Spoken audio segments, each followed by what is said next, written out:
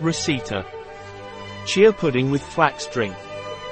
Chia pudding recipe from Soria Natural, with flax drink. It is a quick and delicious dessert. Prepare this chia pudding and flax drink with red berries. Prep time, 15 minutes. Cook time, 0 minutes. Time spent, 15 minutes. Number of diners, 3. Year season, all year. Difficulty, very easy. Type of cuisine, Mediterranean. Dish category, dessert. Ingredients: 6 whole grain biscuits with muesli, 1/2 cup of chia, 1 1/2 cups and flax drink, sweetener or honey to taste, strawberries, raspberries, blueberries. Steps.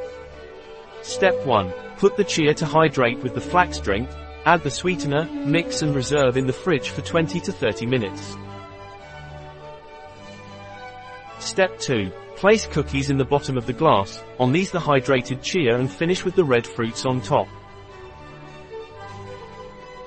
Step 3. We can take advantage of the seasonal fruit that we have at that time, and nuts, for example. A recipe by Soria Natural, at biopharma.s.